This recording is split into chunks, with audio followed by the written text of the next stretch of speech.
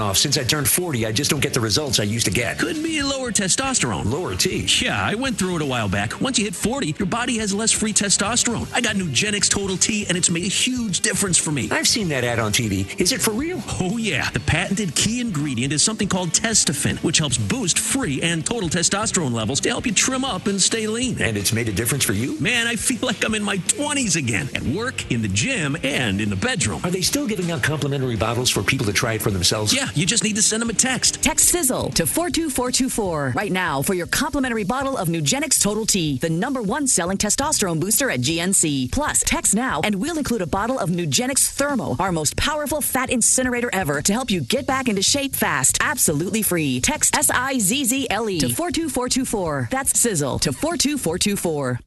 Wichita's news sports leader, ESPN Wichita, 92.3 FM, KKGQ, Newton. This is the Shane Dennis Show on the new ESPN Wichita, 92.3 FM. We are back with another edition of the Shane Dennis Show on ESPN Wichita, 92.3 FM, Wichita's sports leader. I'm your host and producer today, Jack Johnson, and it will be the same tomorrow as Shane is away with Wichita State baseball. I got that wrong last time. I believe I said he was away with Wichita State baseball. It was actually basketball. I'm fairly sure it's baseball this time. You never know, of course, both sports in full swing now, so never really know if it's going to be basketball or baseball. But I'm pretty sure, as I'm sure Shane told you yesterday, or the day before that, where he would be headed off to. Not to worry, though. Shane will be back in the saddle on Monday, and all things should be back to normal. Should have the usual trio or the foursome. If you had Chance Lebo in there, he'll actually be joining us a little bit later on in the show today for another Grind My Gears segment. That'll be coming up at around 1 p.m. We'll also be joined by Jamie Bluma talking some Royals baseball around 1:25 today. Of course, I'm old Jax Young, coming up around 1:45. Here in about 20-25 minutes or so, we have a very, very fun interview with a Monster Jam driver in Ashley Sanford. She's got lots of interesting things to say, her background, why she started, driving monster trucks, I guess I should say. I didn't think of a different word to say or different term to say. I mean, how do you get into something like that? I'm sure she's going to let us know. And all the fun details on her coming up in about 20 to 25 minutes or so. As always, the text line is open, 316-247-0923. Again, that is 316-247-0923. Let us know any of your thoughts, your opinions, your concerns, anything you may want to talk about. And just hop on that text line. Usually you can call in, but since it's just me hosting and producing today, not really going to have that flexibility to answer the phones and be talking in the mic at the same time. Now, I have been MIA, and the reason you haven't heard from me for quite some time is that I've been down in Surprise, Arizona, covering the Kansas City Royals and their spring training. If you had the chance to listen to a variety of shows on 810 or ESPN Wichita, you would have been able to hear my voice coming to you live from Arizona. A couple of player interviews. It was such a great time. It was fun. Was down there with Seren Petro. We had a blast. Everything went smooth. Royals PR was great. The players were great. The activity was awesome down there. And we know that baseball is right around the corner. That is the next thing on my docket. I guess I should also say March Madness, because that's one of my favorite events to watch and cover as well. But in terms of the professional sports leagues out there, baseball front and center is the focus right now, at least for me. Maybe not for everybody out there. I know that NFL free agency is right around the corner. We'll likely talk about that either today or tomorrow. We certainly are going to be talking some college hoops. I'm going to go over Joe Lunardi's most recent bracketology at some point in today's show. But to kick everything off, I just wanted to give my overall thoughts on what occurred down in Surprise. Now, the Royals will have their first game on Friday against the Texas Rangers. It's the team they share the complex with. They do it every single year, and I believe they'll wrap up Cactus League play with a game against the Texas Rangers. But everybody understands. Everybody knows that this team has pretty tall expectation now. Not to be a 95-win team, not to be a 100-win team, not to be a World Series champion. I don't think, at least to most people, is the expectation. The expectation this year is just to make things interesting. Have competitive baseball from March until September. And the majority of people I've talked to, that's all they're asking for. All they're asking for is just keep me entertained. Give me a reason to watch this team. Give me a reason to go out to the ballpark, spend money, and watch baseball. Give me a reason to spend money on a monthly subscription to watch this team. If you don't have cable, I mean, you'd be paying for cable to get the Royals, but if you're on a streaming service like I am, you got to pay a little bit extra to watch this team. And last year was a disaster in that element of the team losing 106, and then people were frustrated that you got an app like Bally Sports, who wasn't that good to begin with, and then if you did get the game, the Royals were more than often losing, and losing by a lot. The games were not that competitive. And I've said this over and over again throughout the week when having the chance to talk with players and go back on the air on 810 or ESPN Wichita, that there is a lot of juice around this team. There is a lot of excitement. There is a lot of known expectation. And you're going to hear me say that throughout this segment. Expectation. Known expectation at that. I believe that this team is very confident in themselves. Now, they haven't played their first spring training game. Who knows what the opening day roster is going to look like? I've got a blueprint, but that can always change due to guys struggling or guys that go down with injuries. Things can always be shaken up a little bit. But the confidence definitely exudes from this team. And I have been down to spring training a couple of times. I didn't see confidence like this. I saw confident players. There's a difference. I think there is a big difference in seeing confident players and a confident team. There were guys, absolutely, that deserved to be confident in themselves. Royals players that were coming off big years. You go into camp and say, I can do the same thing, if not better.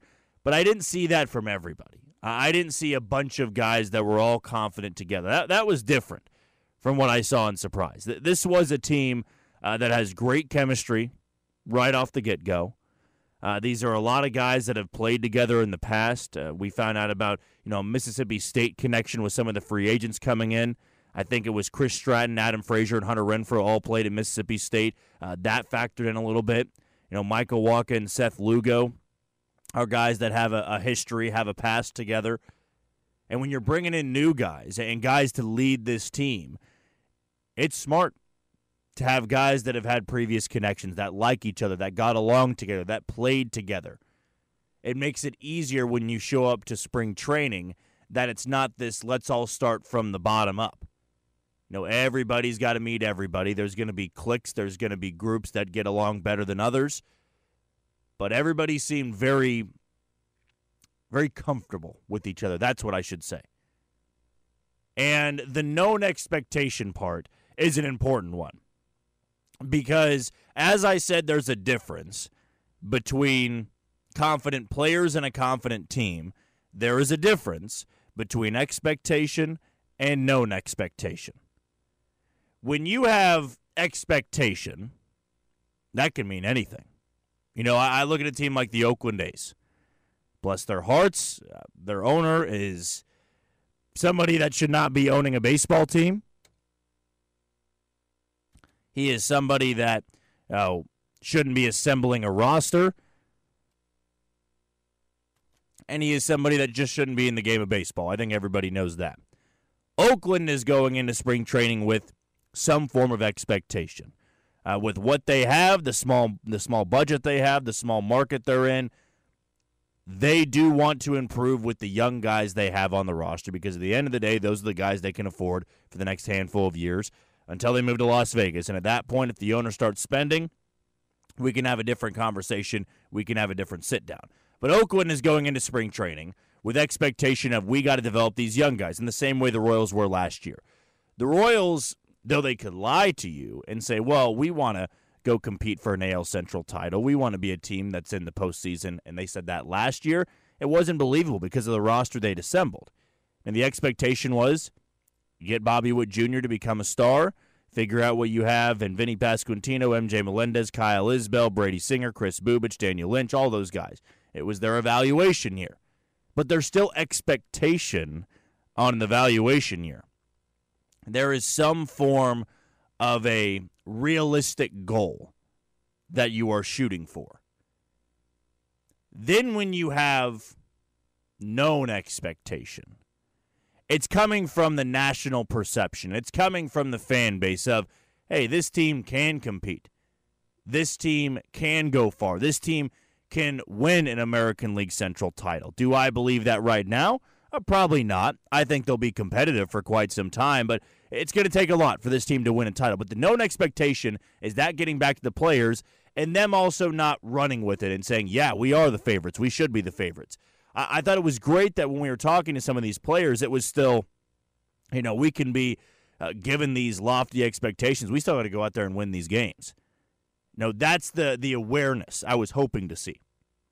Anybody can say, yeah, we want to make the playoffs, but few can really acknowledge what it takes to get to the playoffs, what you need to go right, who it falls on, which guys have to step up. And I got that sense from camp the first day we arrived there. Settling into some roles, guys that are really taking control of their spot on the team. Now, I'm not meaning, which inning they're coming out of the bullpen, where they fall in the lineup, which position they're going to play. That all comes in time. It's more so of who's the leaders, who are guys that are going to follow those leaders, who are the guys that young players look up to. You're starting to see that be separated into camp. You're starting to see that in a good way. Guys that are just settling into either what they know or what they want to achieve. If they want to be the leader, they can step up and be that leader. I think for a handful of years, in these dark years of Royals baseball, there either wasn't a leader that would step up, wasn't healthy enough to play an entire season, and that way you can't really be a leader from the bench when you're banged up all the time. If it was a veteran guy in a one-year deal, he knew he wasn't going to be there for quite some time. And that is another part that I need to factor in this when going over spring training, when going over what I saw, what I witnessed. These are guys that are committed to being here. And you certainly couldn't say that over the last couple years. You bring in guys on one-year deals, minor league deals, and they make the roster. They know they're likely not going to be in Kansas City next year.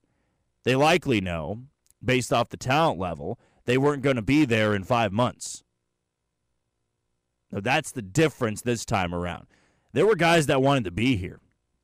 There were guys that were excited to be here. Seren Petro, who you listened to on the program, had a great interview with Seth Lugo. And what caught my attention was that Seth Lugo mentioned that in free agency he had about 5 suitors. And he was seriously interested in 5 suitors. Actually, I take that back. He said there were 5 he was seriously interested in. There was a lot of teams that were coveting him. But he felt like the Royals were the best fit. How many times would you have heard that over the course of a decade? How many times do you think a free agent looked at Kansas City and said, this is a place I want to be? This is a place I want to sign a long-term deal to, which is what Lugo did, which is what Waka did, which is what somebody like a Chris Stratton, a Hunter Renfroe, who have team options. The reason Bobby Witt Jr. signed an extension, they feel like they are seriously building something here. They are building something important here. And that is always step one. I think that is step one in building a competitive team. There's a couple different ways you can look at it. In terms of the actual roster construction, believing you can win and having guys that want to be here is step 0, really, because you can't start building a roster if you have guys that don't want to be here. I think in a different perspective, when you're looking at how to immediately build a winner, in the same way the Marlins did last year, a Marlins team that was a little bit more aggressive in free agency. They had a tough division, unlike the Royals, and they won 80-some games. Made it into the wild card round. Got smoked by Philly, but if I told you right now that was the outcome of the Royals, 80-some wins, wild card, get spanked by somebody in the wild card round and then your season's over, I'd take that in a heartbeat. You made it back to the playoffs. That's fun baseball for the entire season. Everybody would take that. And that's what Miami did. Miami had a bunch of guys that wanted to be there. They signed guys that were interested in being there. They assembled a good bullpen. They had young guys to build around, and the rotation shined. Now, I think the Royals look at something like that, a team that didn't need a ton, didn't need to go spend $200, $300 million on a free agent. They went out there and they competed in a division that was much tougher than the Royals. That is not a stretch to think it's possible. And that's where I keep going back to. I know the Marlins last year had a much better roster, a better rotation, more guys with upside. But I look at this year for the Royals, and I look at a team like Miami, and I say, what really was the difference? What is the huge difference with these teams? Now you look at the Royals, they've got a young star, a top 20 player in baseball, in Bobby Witt Jr. You feel better at third base than you did last year, Maikel Garcia, as opposed to Hunter Dozier. Vinny Pasquantino is back and the healthiest he's ever been. You've got a multiple-time All-Star behind the plate in Salvador Perez. Outfield, question marks. That could be the downfall of the Royals if they can't hit. But you can expect a guy like MJ Melendez to bounce back. Kyle Isbell's one of the best defensive center fielders in the American League. Hunter Renfroe's looking to bounce back. Now, that's a lot of what-ifs there. And I don't like playing the shoulda, woulda, coulda, or the what-if game. But it's better than it was last year. And I look at Miami's roster. I look at Kansas City's roster. A lot of it is hot starts. Can't bury yourself in April and May. A lot of it is staying healthy. And a lot of it is making sure if you go into a slump, you do struggle, it's not for an extended period of time. Because if it goes on for an extended period of time, then all of this was, not worth much. Back to that known expectation part, they're all aware of this. They're aware of the difficulty of April. They're aware of the Royals' past history in April. They're aware that most of the bad teams in Kansas City have their season wrapped up in the first 5 to 6, 7 series of the year. They don't get many breaks. First 2 series of the year, division winners from a year ago, Minnesota and Baltimore. That's tough. That's tough to go into, but it's also a good challenge. We know baseball is a marathon. We know that it is a walk, not a sprint. Teams can be hot in the first half and completely tail off and bottom out in the second. This team, though, has raised the floor enough where I think it is possible. I don't think there is going to be a month this year where they are so far out of it, it doesn't even matter standings-wise. I could always be wrong, and I'll knock on wood to avoid that. To me, though, I think this team is well-rounded enough, has brought in enough pieces that they can hang in there. I'm not going to go out there and say this is a 85, 86, 87 win team, but they're fortunate to have a weak division. They are fortunate that weak division did not do much in terms of rebuilding their roster, bringing in new free agents. Chicago, who lost 101 games last year, decided to sell more, and they're going to be selling a chunk of this season. You can cross them off the list. Cleveland, a team that has always given Kansas City problems. They're going to be mostly the same team, but they're built around Jose Ramirez offensively and not much after that. You can have your pieces like a Josh Naylor, a Stephen Kwan, but there's also a lot worse offensive producers in that lineup than in some positions the Royals have. Rotation, bullpen, good. You got to make sure you bury Cleveland.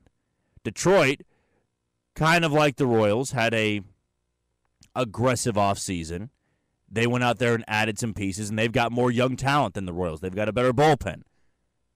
They can have a better rotation. Offensively, though, I'm taking the Royals lineup. Detroit's lineup was terrible last year, and I don't think it's going to be that much better. And then you get to Minnesota. They are the top dog. They should be the top dog. They are the alpha of this division, even if they don't win 90 games. Sonny Gray, walked away, signed with St. Louis. You look at Kenta Maeda. He's now in Detroit. You still have Pablo Lopez, dark horse for a Cy Young. You have Joe Ryan, Bailey Ober, Louis Varland. Young arms that can take you the distance, but the Royals were fortunate that in the offseason they were so aggressive, the American League Central sat back on their hands a little bit. No, this is a division they feel like is for the taking. They feel like it's a division that they can go out there and seriously compete for. They do not feel like they are that intimidated or that scared by the top half of this division. I mean, you lost 106 last year. There's not going to be many people taking you seriously, and I don't think it matters to them. I don't think they are looking for people to pick them to be a division winner. There are more people out there acknowledging their existence, which is important. You want to be able to acknowledge that existence. But it's also about winning games, and they know how important that is. You can only get the support of the fan base, you can only get the praise you're looking for if you actually go out there and win those games. Winning those games is so simple sounding. It really is. Just go out there and win. It's tough to do, though, for 162. And the Royals haven't done that for going up on 7 years now. 6 years, I should say. Should be a lot of fun. Should be a lot of excitement. Can't wait for the game tomorrow. Believe the first game you can catch on the Bally Sports app. I'm still trying to figure out the Amazon Prime situation as to where you can stream those games. I think Bally Sports, the app you used last year, will be broadcasting the game on Sunday, so you can check out the Royals for the first time in person coming up in a few days. Well, we're going to take our first break of the show here on the Shane Dennis Show, and when we come back, we're going to be joined by a very, very special guest, Ashley Sanford of Monster Jam. Can't wait to get her over the airwaves so you guys can hear all about her background and such a unique story that she has. That's coming up on the Shane Dennis Show on ESPN Wichita, 92.3 FM. You're listening to the Shane Dennis Show on ESPN Wichita, 92.3 FM. What do people with blindness or low vision need to live to the fullest? Just ask them. It's skill development, scientific breakthroughs, knowledge-based jobs, and the same opportunities as everyone else. When you give to Envision, whether it be your time, donations, or your engagement, you make it all possible. That's because at Envision, they don't focus on the disability. They value the ability. They choose not to envision a world without sight, but to envision a world where people who are blind or visually impaired are empowered to reach their full potential. Learn more at envisionus.com. X-Cash Blitz family of instant tickets from the Kansas Lottery can multiply your winnings up to $300,000, which begs the question, what will you do with all that cash? Tim, are you here? I'm in the cash fort. You built a fort out of money? Well, I might as well put our X-Cash Blitz winnings to good use. Hey, Dan. Oh, hi, Sarah. How many people are in the cash fort? It's a small get-together. I forgot to invite you. We're roommates. Play X-Cash Blitz and bring on the cash. See kslottery.com for details. Hi, I'm Capri, and the little thing I love about the Chick-fil-A Grilled Spicy Deluxe is the chicken. They actually put it on the grill, cooked it in the sauce. It's definitely a good grilled spicy sandwich. Hey, I'm Michelle, and a little thing I love about the Chick-fil-A Grilled Spicy Deluxe is it's spicy and it's full of flavor. When you pair that with the Kale Crunch Salad, it's just good. Order a grilled spicy deluxe sandwich on the Chick-fil-A app today. Available for a limited time. Real guests paid for their testimonials. This segment is brought to you by KDOT. As your speedometer creeps up, so does your risk of crashing. Don't try to save time speeding. Save a heartbreak by driving safely and make it there in one piece. Get ready for an adrenaline-packed weekend. The 67th annual NAIA Men's Wrestling National Championship is coming to Hartman Arena February 29th through March 2nd. Witness the nation's top wrestlers battling for glory. Don't miss out on the action. Mark your calendars February 29th through March 2nd. For more information and tickets, go to hartmanarena.com. Join us at Hartman Arena for the Wrestling Showdown of the Year. Proudly presented by Visit Wichita. Beware of the fog. You're a swish from the right wing. The Kansas Jayhawks hit the hardwood every game right here. What ball movement. They share it and they throw it down. There's nothing like Kansas basketball. A big time thundering slam. Be a part part of the journey all season long on your home for Kansas Jayhawk basketball. Saturday, the Jayhawks are home to entertain the Texas Longhorns. Coverage begins at 5 on ESPN Wichita 92.3 FM.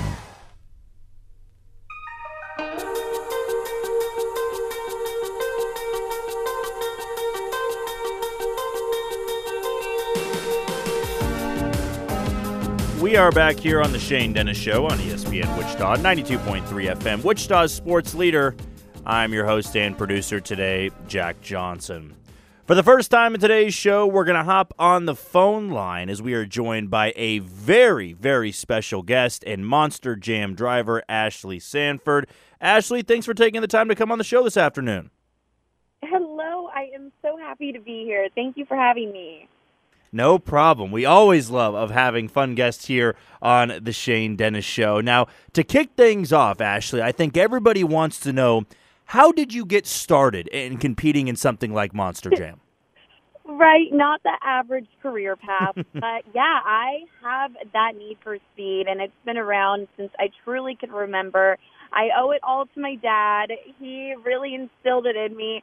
He was a recreational racer. I grew up being such a fan of him and watching him compete in sand drag racing out here in Southern California where I'm from, and I just had the bug, and I wanted to get behind the wheel, so I started off sand dragging on quads.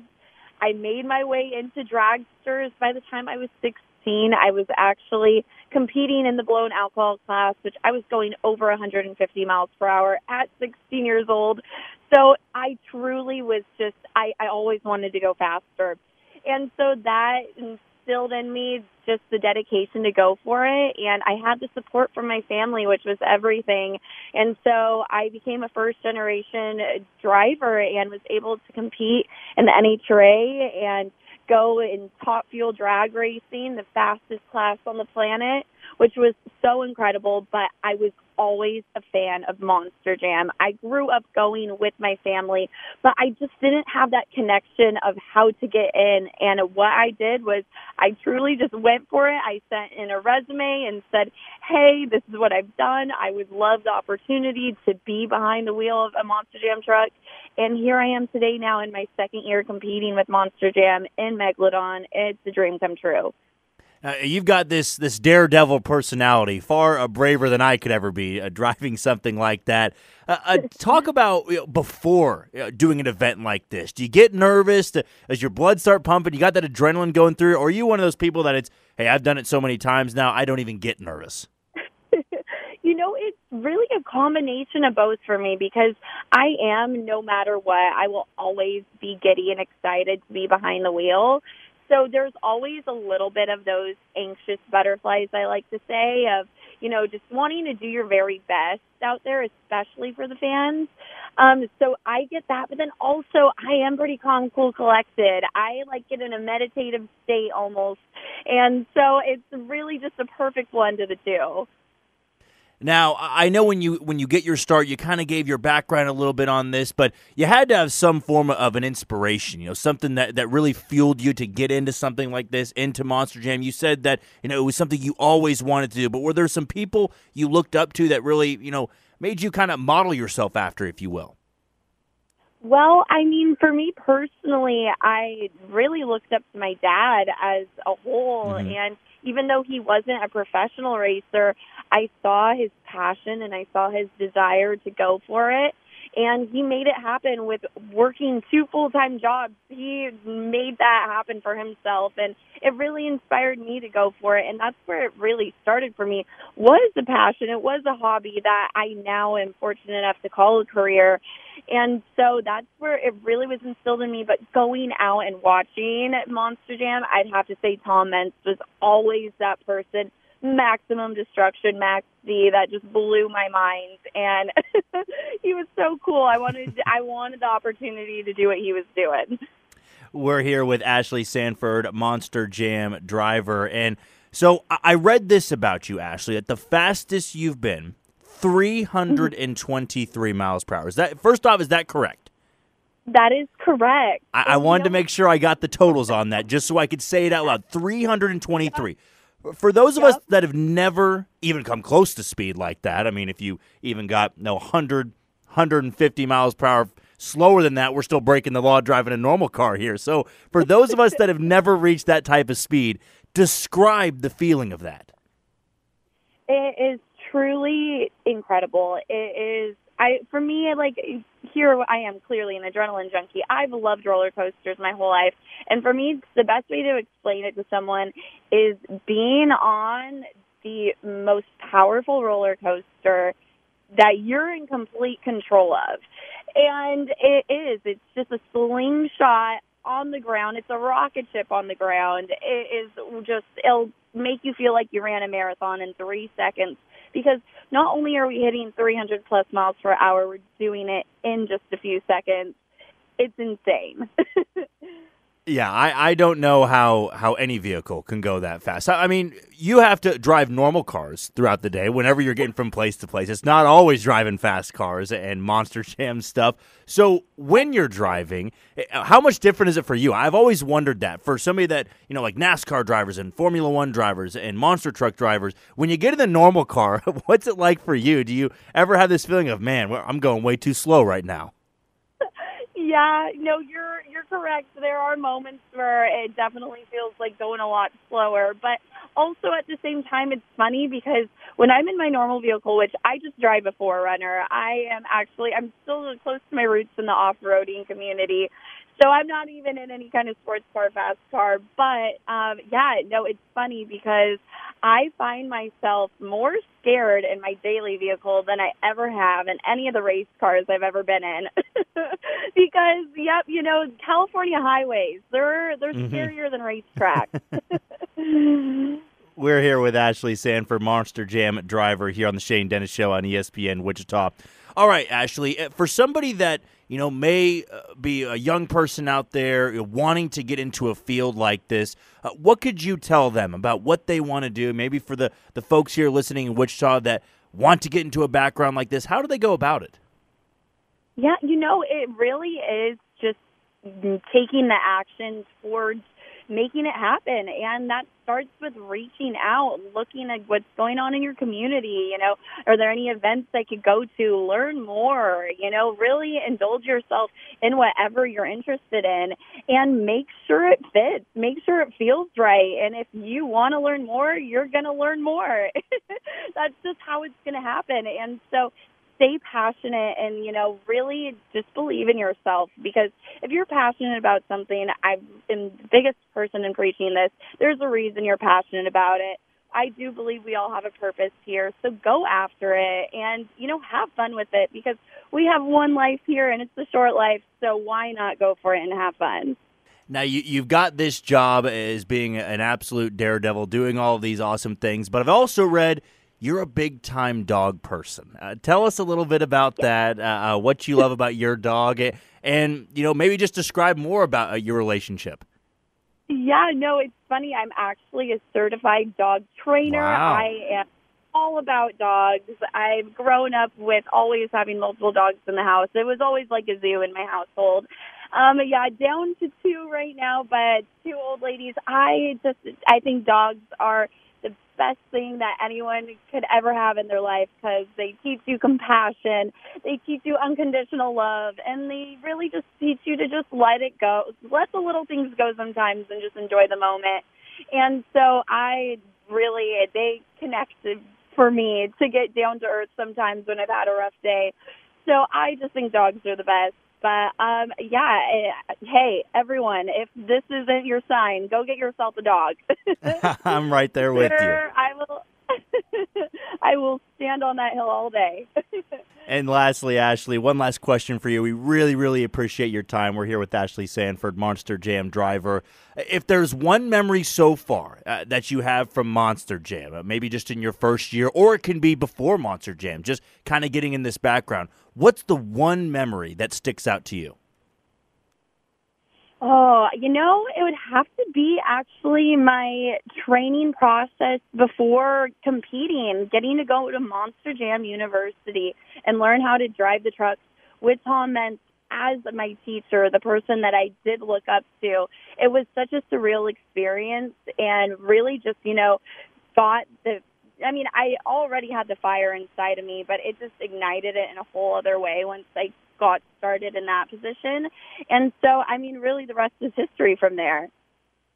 Well, Ashley, thanks so much for your time. We really, really appreciate it, and good luck moving forward. Thank you so much. I really appreciate it, too, and hope to see some people out in Kansas this weekend. Absolutely. There is Ashley Sanford, Monster Jam driver, just, unbelievable. Getting up to speeds of 323 miles per hour, having this background, so awesome, and she is absolutely somebody that you should be rooting for, and go out and check her out and see her driving at Monster Jam here. That just sounds like a lot of fun. Unfortunately, me up here in Kansas City won't get that chance, but strongly urge you to go down there.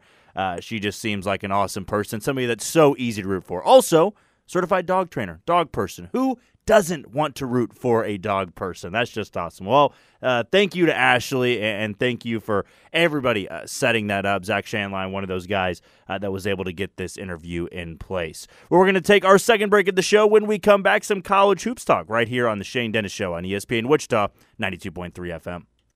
The Shane Dennis Show will be right back on ESPN Wichita, 92.3 FM. What do people with blindness or low vision need to live to the fullest? Just ask them. It's skill development, scientific breakthroughs, knowledge-based jobs, and the same opportunities as everyone else. When you give to Envision, whether it be your time, donations, or your engagement, you make it all possible. That's because at Envision, they don't focus on the disability. They value the ability.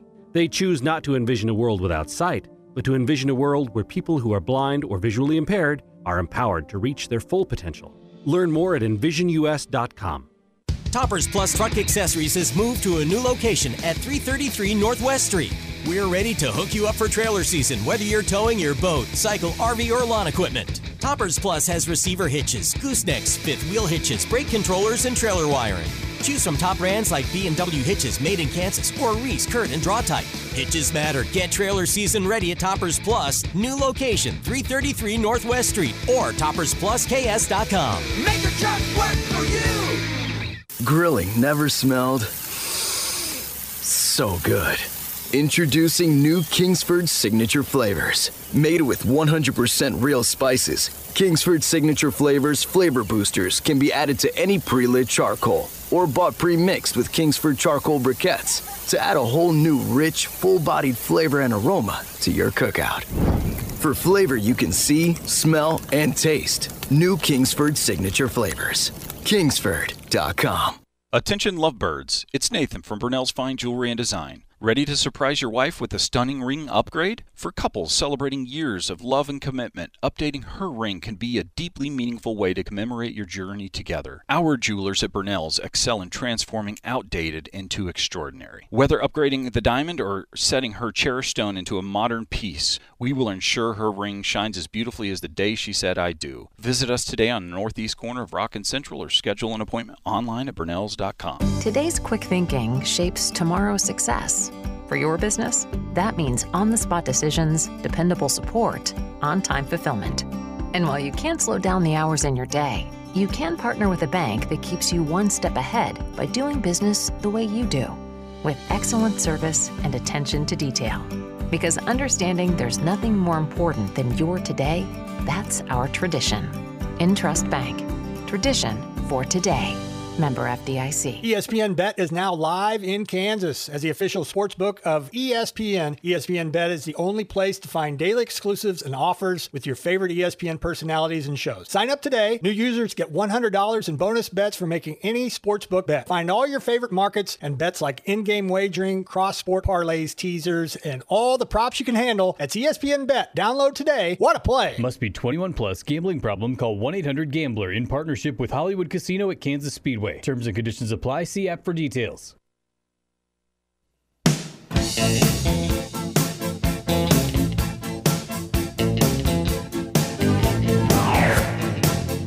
We're back here on the Shane Dennis Show on ESPN Wichita, 92.3 FM. Wichita's sports leader. I'm your host and producer today, Jack Johnson. Same thing for tomorrow as well. Shane will be back in action next week. So if you're tired of hearing about my voice only let's see here, an hour and 20 minutes and then tomorrow's show to go. So in total, 3 hours and 20 minutes left of hearing me host the Shane Dennis Show. I miss Shane just as much as you guys do. But if you do miss Shane, want to give him some words on the text line, you can do that at 316-247-0923. That is 316-247-0923. Well, it's not the most updated.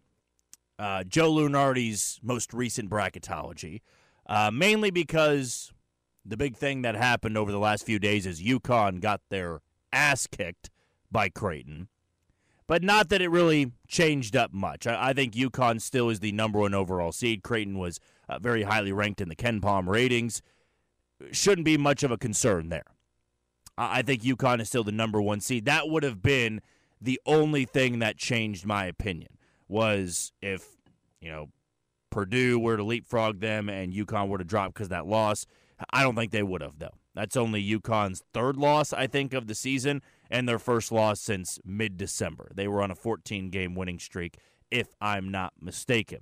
But Joe Lunardi has the full breakdown of the brackets, which are the number one seeds in each region, where some of these Big 12 and SEC teams stack up, because I know for a lot of people listening, KU, K-State, and Missouri are the teams that you care about. They're the ones that you view. They're the ones that you listen about. You try to find all the content about, so I'm sure you're wondering where some of the teams stack up. I know for Missouri, not going to be happening this year. They still have not won an SEC conference game. For K-State, looking less and less likely after losing back-to-back games last week.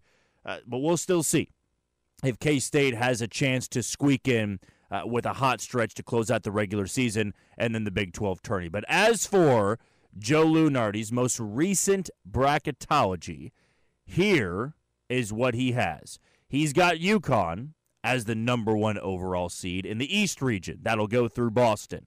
The number one seed in the Midwest region, which will go through Detroit.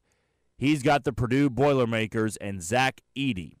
The number one seed on the West, or in the West region, I should say, going through Los Angeles, the Arizona Wildcats out of the Pac-12, and soon to be the Big 12 next year. And lastly, the number one seed in the South going through Dallas is the Houston Cougars of the Big 12. Let's start it up top with the East region and who Joe Lunardi has right now. In fact, let's go one step further. Let's go to the first four games, because I know there's a lot of sickos out there that love to gamble and bet on the first four games in Dayton, Ohio. But here is what you'd be looking at if the season ended today. You'd have Seton Hall and Chris Beard's Ole Miss running Rebels fighting to get in as an 11 seed. So Seton Hall and Ole Miss playing in the first four games in Dayton, Ohio. The other 11 seeds, and this one will be fascinating in my opinion, just because we were so used to this team being a 1 seed for a handful of years due to their weak scheduling. An 11-seeded Butler team playing to get into the NCAA tournament against an 11-seeded Gonzaga team. Mark Few's bunch dropping a ton of spots. They did have a big win in Lexington at Rupp Arena against Kentucky, but other than that, Gonzaga has not fared well this year. They would be a first four team in Dayton, Ohio, if the season ended today. Then you look at the 16 seeds. I know a lot of people aren't going to know enough about them. I'm not fully familiar with them just yet, but Norfolk State and North Dakota playing in as 16 seeds, and then Eastern Kentucky and Merrimack will be the other 16 seeds. Again, this is all just predictions right now, and where Joe Lunardi has a lot of these teams in the region. Now, I have gotten criticism for this before. I have been asked this before. I say Lunardi. Lunardi, I think, is how a lot of people say it. Lunardi, you know how I'm saying it, so maybe I should just stick to saying Bracketology so I don't butcher his name over and over again. I know a handful of times I've changed my opinion on if it's Lunardi or Lunardi. I think I am going to go with Lunardi here. Yeah, I'm going to go with Lunardi. I keep saying Lunardi. It's Lunardi. Okay, so back to the East region. Here is who the number one seed would be going up against. That's UConn. That's the number one overall seed. I do not expect that to change, barring some collapse by Dan Hurley's squad. Dan Hurley's squad is too loaded. They're too experienced. They've got the championship pedigree. I know there hasn't been a back-to-back winner since Florida in the mid-2000s. Still, this is a bunch that is going to make a deep run. I don't know who would be the team to slow them down. It certainly isn't going to be Southern University. They would get the weakest 16 seed, and I do not think the UConn Huskies would struggle with them whatsoever. I know last year Purdue falls to Farley Dickinson. I don't see one happening this year. Too many good one seeds in the bracket. At the 8-9 matchup, Florida Atlantic and TCU. Florida Atlantic, of course, making a run to the Final Four last year. They took down Kansas State in the Elite Eight. Different squad this year, though. And I think we expected something like this from Florida Atlantic, a team that has a Cinderella run. When you then put that level of expectation on them, they were top 25 to begin the year. Hell, I think they were top 10. They were bound to disappoint. Now, they were an 8 seed last year, or 8 or a 9 seed last year, and they made that run, so they might be in their wheelhouse. They might be in their comfort zone, but they'd be taking on TCU as a 9 seed. And, folks, this TCU team, they've got the pieces. They've got the pieces to make a deep run. I really do believe that. This is a physical team. This is a tough team. They are a quick team. They turn you over. I do not think that would be a good matchup for Florida Atlantic. But whoever the 8 seed is or the 9 seed is getting TCU, they are going to be in for a lot of trouble. The 5 seed in the region right now, per Bracketology, is Wisconsin going up against Indiana State. Wisconsin has confused me a little bit. They never changed their style. Wisconsin has been the same team for 2 decades. A bunch of tall white guys, slow white guys, guys that shoot the three. They're so fundamentally sound. They've never changed how they've recruited. They are the exact same team every single year. And barring that one unbelievable run they had with Frank Kaminsky and Sam Decker's squad that knocked off the undefeated Kentucky Wildcats, and that was Karl Anthony Towns' team. That was the platoon team. Wisconsin's not a team that usually fares that well in the NCAA tournament. They wouldn't shock me if they were a first-round exit. They're trending down right now per Bracketology. I could see an upset. I also want to see how they fare in the Big Ten tournament. That's where I'm at with the Badgers. The 4 seed in this East region, Auburn. Auburn is another team with Bruce Pearl. I don't see as somebody that's going to make a deep run in March. They always seem to surprise you early on, and then when things get tough in February and March, they tail off a little bit. As a 4 seed, that doesn't scare me that much. I think UConn would be doing backflips if they had an Auburn team trending downward as a 4 seed. Appalachian State, the projected 13 seed right now in the East region. Colorado State going up against the winner of that Seton Hall and Ole Miss game. Not too much to bring you on that. Colorado State hopped in the top 25 a handful of times this year. Fun story. Last year, they were a fun story, and I believe the year before that, they were a pretty good story. So it's quietly a team that has found itself in the NCAA tournament a handful of times. That is a team that maybe could be a Cinderella story, but again, I really do like Chris Beard's Ole Miss squad. I think if they won that play-on game, assuming they would be in the first 4 in Dayton, Ohio, they could be one of those sneaky Sweet 16, 11 seed teams to make it all the way there. The 3 seed, that would be the team standing in their way, Iowa State. UConn would not be thrilled about that. This Iowa State team is so damn good, they can still win the Big 12. They had a chance to beat Houston earlier in the week, but that was also in Houston, where the Cougars have been so unbeatable for a handful of years now. Iowa State is a 3 seed. Almost seems criminal. If they win the Big 12, I'd imagine they're going to grab a 2 seed, might even grab a 1 seed, depending how many games they win the rest of the way. They would get Vermont out of the American East per Joe Lunardi's Bracketology right now. The 7 seed, the Florida Gators.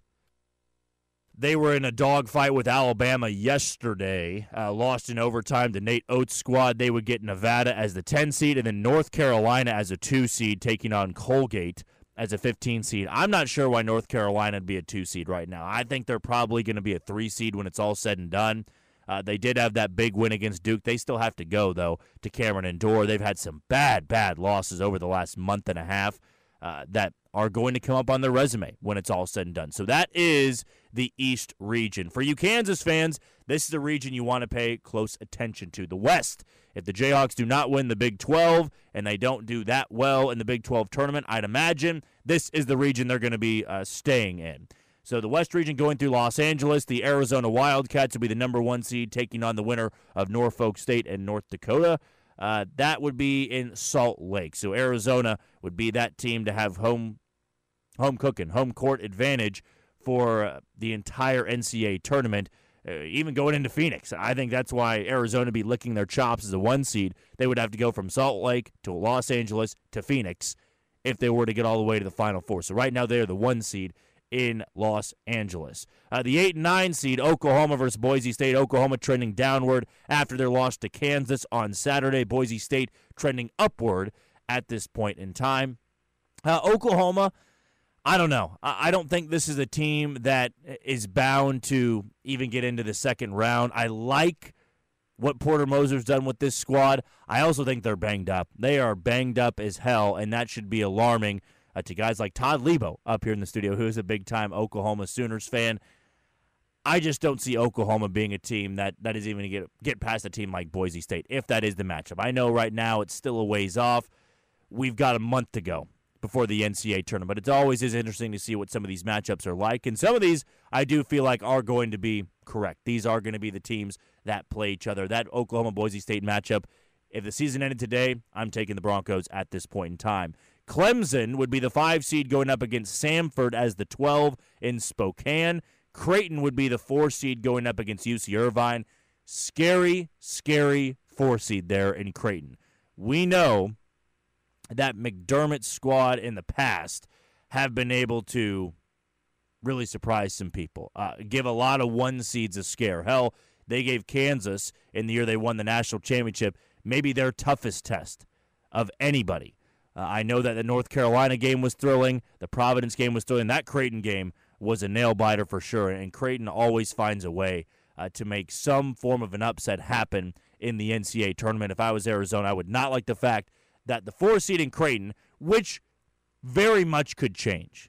Like I said, this is not updated, or it might have been the day of, it might have been the morning of, that Creighton that night blew the doors off UConn, which has not happened a lot in the last 2 years. Creighton dismantled Dan Hurley's squad. And college basketball is weird this year. A lot of the top dogs have just weird losses, although losing to Creighton is not a bad loss in any way, shape, or form. This is a team that I think if they are a 3 or 4 seed, they're more like a 2 seed. I think they are that good, and they could make a deep run in March this year. The 6th seed in the region will be BYU, who Kansas will see coming up on Tuesday, I think it is, at Allen Fieldhouse. BYU would be taking on a Texas A&M team. I actually will say at this point, I don't think A&M makes the tournament. They lost to Arkansas a few days back. They have completely crumbled here down the stretch. They were firmly in the NCAA tournament. Now they are lucky to even be a first 4 in. It wouldn't surprise me if they take Ole Miss's spot as a play-in team, somebody that has to go to the first 4 in Dayton, Ohio, or they're just not in the NCAA tournament at all. Neither of those options would surprise me with the Aggies. They are a team that is pummeling in the wrong direction. Duke, who is trending a bit upward, they beat Miami last night by 30. They are the 3 seed right now in the West region per Joe Lunardi's Bracketology. Charleston, the 14 seed. Then in Omaha, you'd have 7-seeded South Carolina and 10-seeded New Mexico, and the 2 seed out of the Big 12 being the Kansas Jayhawks, taking on Eastern Washington, who the Jayhawks saw a few years back, I think as a 13 seed. Those were the Groves brothers, who then transferred to Porter Moser's Oklahoma Sooners. Kansas is a 2 seed in the Omaha region, feels likely at this point in time. It would take Kansas winning out and, hell, maybe at least get into the championship game in the Big 12, and then Houston not to grab that 1 seed in the South region in Dallas. I think their hope would to be a 2 or a 1 in the Dallas region. I don't think they want to go all the way to L.A. if they are to make it to the second weekend. Omaha is not going to be an issue. It'll be Omaha, whether they're in the West or the South region. But right now, I think that's a matchup you like. I really do. I think if this region for Kansas was to be exactly all these teams, which we all know it's not, but just for the hypothetical here, if it were all these teams, I think Kansas loves that draw. South Carolina is a good team. They are a good SEC team. They're also not like the 7 seed you got in Arkansas last year, who had a couple of lottery picks. They were a team that had Final Four expectation going into the year, and even this year Arkansas had expectation, but they're not going to make the NCAA tournament. South Carolina is a team that is overachieved. Just simply put, they are an overachieving bunch, and some of those teams that they have knocked off don't look as good now. The SEC, for that matter, hasn't looked as strong in the last couple of weeks. So if you're Kansas and you looked at an Eastern Washington-South Carolina matchup in Omaha, right off the bat, that first weekend, I think you feel good about getting to the West region. And then, you go back to last year. Arizona lost in the first round. Do you feel like Arizona is bound to make a deep run? I think at this point, Arizona is always that team everybody falls in love with in the regular season, and then it goes south. Then it really becomes an issue. And that, to me, is where you factor in a lot with this West region. That, to me, is when you go to past seasons, how far they make it. Do they really have that deep run, that championship pedigree? So if you're Kansas and you get past an Eastern Washington and a South Carolina, now you're looking at a matchup in L.A. against either a BYU, A&M, Duke, or Charleston. Let's say it's scratch, and you get Duke. Does this Duke team scare you a lot? I mean, you know my opinions on the Duke Blue Devils. I think this is an uber-talented team. I also think Kansas matches up well with them. I think this is a good matchup for Kansas if we do get Duke and KU in the NCAA tournament. And then somehow, some way, you get to the Elite Eight with this region. Arizona, Oklahoma, Boise State, Clemson, Sanford, Creighton, UC Irvine. I think Creighton would be the most likely team to emerge out of that spot. And then you got a 2 versus a 4 in the West region to get to the Final Four. That, to me, feels like a good region if you are a Kansas fan. There's a lot of people that aren't Kansas fans listening, so maybe you wouldn't want that region for the Jayhawks, or maybe you don't even think this team is capable of making it on the first weekend. I certainly would not blame you there. Going on to the South region, the Houston Cougars, second straight year they would be a 1 seed, taking on Sam Houston. So a battle of Texas schools here. That would occur in Memphis. And then Washington State and Northwestern is the 8 and the 9. See, that's another thing here about a Big 12 team winning the conference. I've seen a lot of Joe Lunardi's bracketologies, and Washington State and Northwestern consistently play each other. Washington State is trending upward, but you talk about a team that is rarely in spots like this. And Northwestern, another team that I'm just not as high on coming out of the Big Ten. That would be a very favorable first weekend for the Cougars. 16 seed and then Washington State or Northwestern, that feels pretty easy for the Houston Cougars to move on to the Sweet 16. But if it is an Iowa State or a Kansas coming out victorious in the Big 12, that's when things look a lot different. The 5 seed in the South region right now in bracketology is Dayton taking on McNeese State. The 4 seed in Illinois going up against an Ivy League school in Yale. Man, I love Dayton. I think Dayton is a team that is in Cinderella conversations here. Now, maybe they've already had enough runs in the NCAA tournament that you can't really call them a Cinderella team, but they've been as good as a top, 16 seed, overall 16 seed, in that 3 to 4 range, a handful of years. This Dayton team not too long ago was a top 10 team in the nation, not this year, but in past years. They've really built themselves up as one of those scary teams in college basketball, and I think that they have that power to become a Cinderella bunch this year. I'm not super high on Illinois. The Terrence Shannon situation has been, I think, a dark cloud over the program, and I don't think they're really trending in any direction right now. They seem pretty stagnant at this point in time. The 6th seed right now in the South region, Texas Tech going up against the winner of that Butler and Gonzaga game. I like Tech. Texas Tech dismantled, whooped up on Kansas last week. Beat them by 30 in Lubbock. I also think Texas Tech lacks a really good go-to guy. I think they are well-rounded. I like Pop Isaacs. I think that, somebody like a Joe Toussaint can be that go-to guy. I think they're just more well-balanced, which can be good. I don't know, though. There's something about Tech not having that elite score that can concern me a little bit. I do like the matchup against Purdue and Gonzaga, but then if they were to get to that next game and it's Alabama or High Point, which right now is the 3-14 matchup in the South region, taking Alabama. Alabama is long. They are loaded.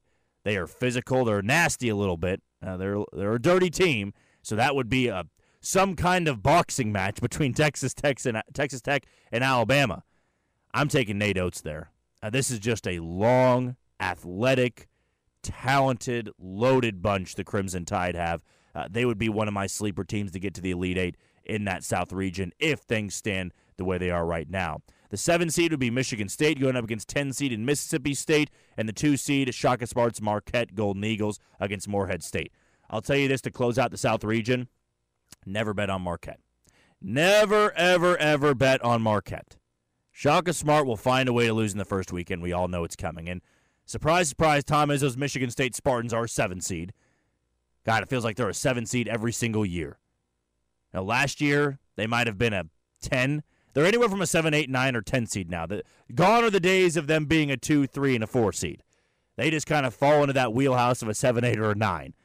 And they can be that team that suddenly finds themselves in the Sweet 16. And if it was Michigan State and Marquette, I am putting all of the money down on the Spartans and not Shaka Smart squad.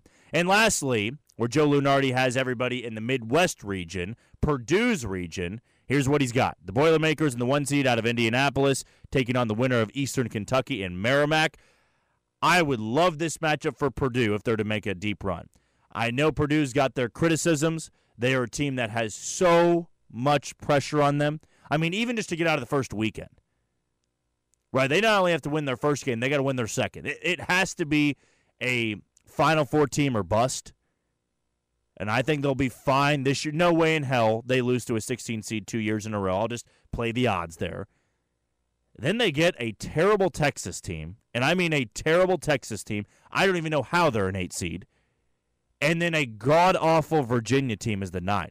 That would be the most glorious region, most glorious first weekend you could cook up for a 1 seed. UT and Virginia, Tony Bennett's squad who can't score more than 45 points in a game. Man, if that is who Purdue draws, give me Purdue in the Elite Eight automatically. Just Sharpie, Seth Davis, Sharpie. Purdue in the Elite Eight playing in Detroit. That would be my take right now if that's the first weekend matchup for the Boilermakers. The 5 seed in Spokane would be Kentucky, who all of a sudden looks very vulnerable. Last month and a half has been ugly for them. You know, they had that big win against Auburn. Not high on Auburn. And then Kentucky follows it up by losing in the buzzer last night to LSU. 18-8 on the year, or 18-9 it might be. I don't think Kentucky's going to be a 5 seed. I think they might slip as far to a 6 or a 7. Maybe if they can get hot, last couple games of the regular season, I can see them getting into that 4 to 5 range. Right now, though, 5 seed's pretty weak in the Midwest region. 12 seed South Florida, though I do think the Wildcats should be fine there. San Diego State, who is trending upward, they are the 4 seed going up against Akron, a surprise Akron team. Not sure I could take them as a Cinderella this year. I do like San Diego State. They're always defensive-minded first. They are a very physical bunch, kind of similar to that Texas Tech and Alabama matchup. Boy, they can beat you up. The 6 seed in the region, this would be in Omaha St. Mary's out of Gonzaga's conference, going up against Grand Canyon as the 11. And then Baylor as a 3 seed, should be a top half finisher in the Big 12, going up against Oakland, also trending up as a 14 seed. The 7 seed in the Midwest region would be Utah State, going up against a surprise bunch in Fred Hoiberg's Nebraska Cornhuskers. They are also trending up in the right direction. They are on the cusp of winning 20 games for the first time in a long time up there in Lincoln. And the 2 seed being Tennessee, who did just struggle with Missouri a few days back. They needed a late surge in the second half to hold off the winless Missouri Tigers in conference play. They'll be up against Quinnipiac right now in Joe Lunardi's Bracketology projections. So that is the full rundown in the recent Bracketology. This came out 2 days ago. We'll probably get an updated look coming up on Monday morning. Might dive into that next week at some point, depending on what the breaking news might be or what the big-time news will be. Just a reminder here on the last 4 ins, last 4 outs. The next 4 outs and the last 4 buys. The last 4 buys is New Mexico, Nebraska, A&M, Nevada. The last 4 ins, Butler, Gonzaga, Seton Hall, and Ole Miss. All the playing games there. The first 4 outs, Providence, Utah, Cincinnati, and Wake Forest. And the next 4 out, Colorado, Villanova, St. John's, and Pittsburgh. So that's the full rundown. I'm sure we'll have plenty more college basketball talk throughout the coming weeks because March Madness is right around the corner. The Big 12 tournament is right around the corner, as well as the SEC tournament. So should be a lot of hoops talk over the next month or so. Okay, we ran a little bit long there on the Shane Dennis Show on ESPN Wichita 92.3 FM. So we are still going to get to the Twitter question. We're just going to do it to open up hour number 2 with Chance Lebo, where we also will do one of our favorite segments of What Grinds My Gears. That's coming up on ESPN Wichita 92.3 FM. Wichita's news sports leader, ESPN Wichita 92.3 FM, KKGQ, Newton. Spring